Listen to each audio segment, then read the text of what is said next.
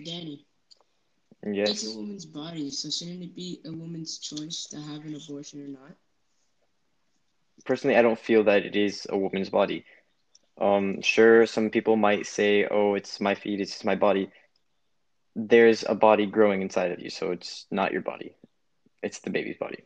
Isn't abortion legal? And isn't it, if stuff is legal, it's right? I mean, just because something is legal doesn't mean it's right. For example, capital punishment is legal under the United States, the Constitution, even though we have a clause that says that there shall be no cruel and unusual punishments. People are still dying because of the punishment. Now, of course, with that situation, there is a few cases where it should be a death sentence, but it shouldn't happen with cases that don't involve killing or anything like that. Do you think abortion is just as bad as murder? Honestly, I feel that it kind of is because you're killing innocent babies. Like if I mean, it wouldn't really be murder if you're killing somebody in self-defense. That would just be self-defense. But Yeah. But that baby isn't born, so why does that baby have a right to life? because we believe that everybody should have a right to life from the moment of conception all the way to natural death, and not to end it with abortion or murder or anything like that. Why do you believe, or why don't you believe that abortion is wrong? Because you're killing a baby. I think you don't know if that baby could be what that baby could be. That baby could be a um a murderer, or it could be, or it could not really have any effect on the world just for a minor inconvenience like a baby.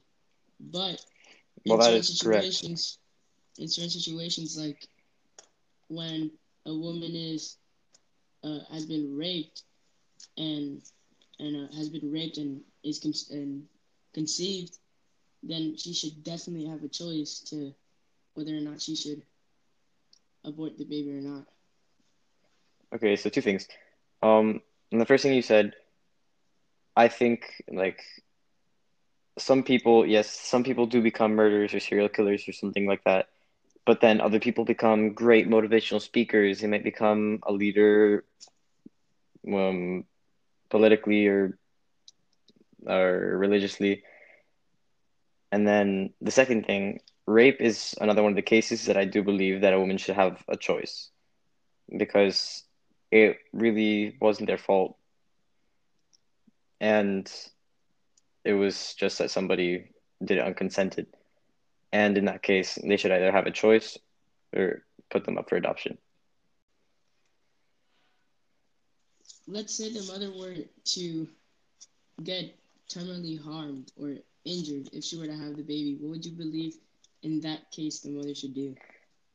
In these cases, this is a really hard decision. Obviously, most people would say, "Oh, save the mother," because the baby hasn't had a life yet. So I would agree that a woman should have a choice in this situation.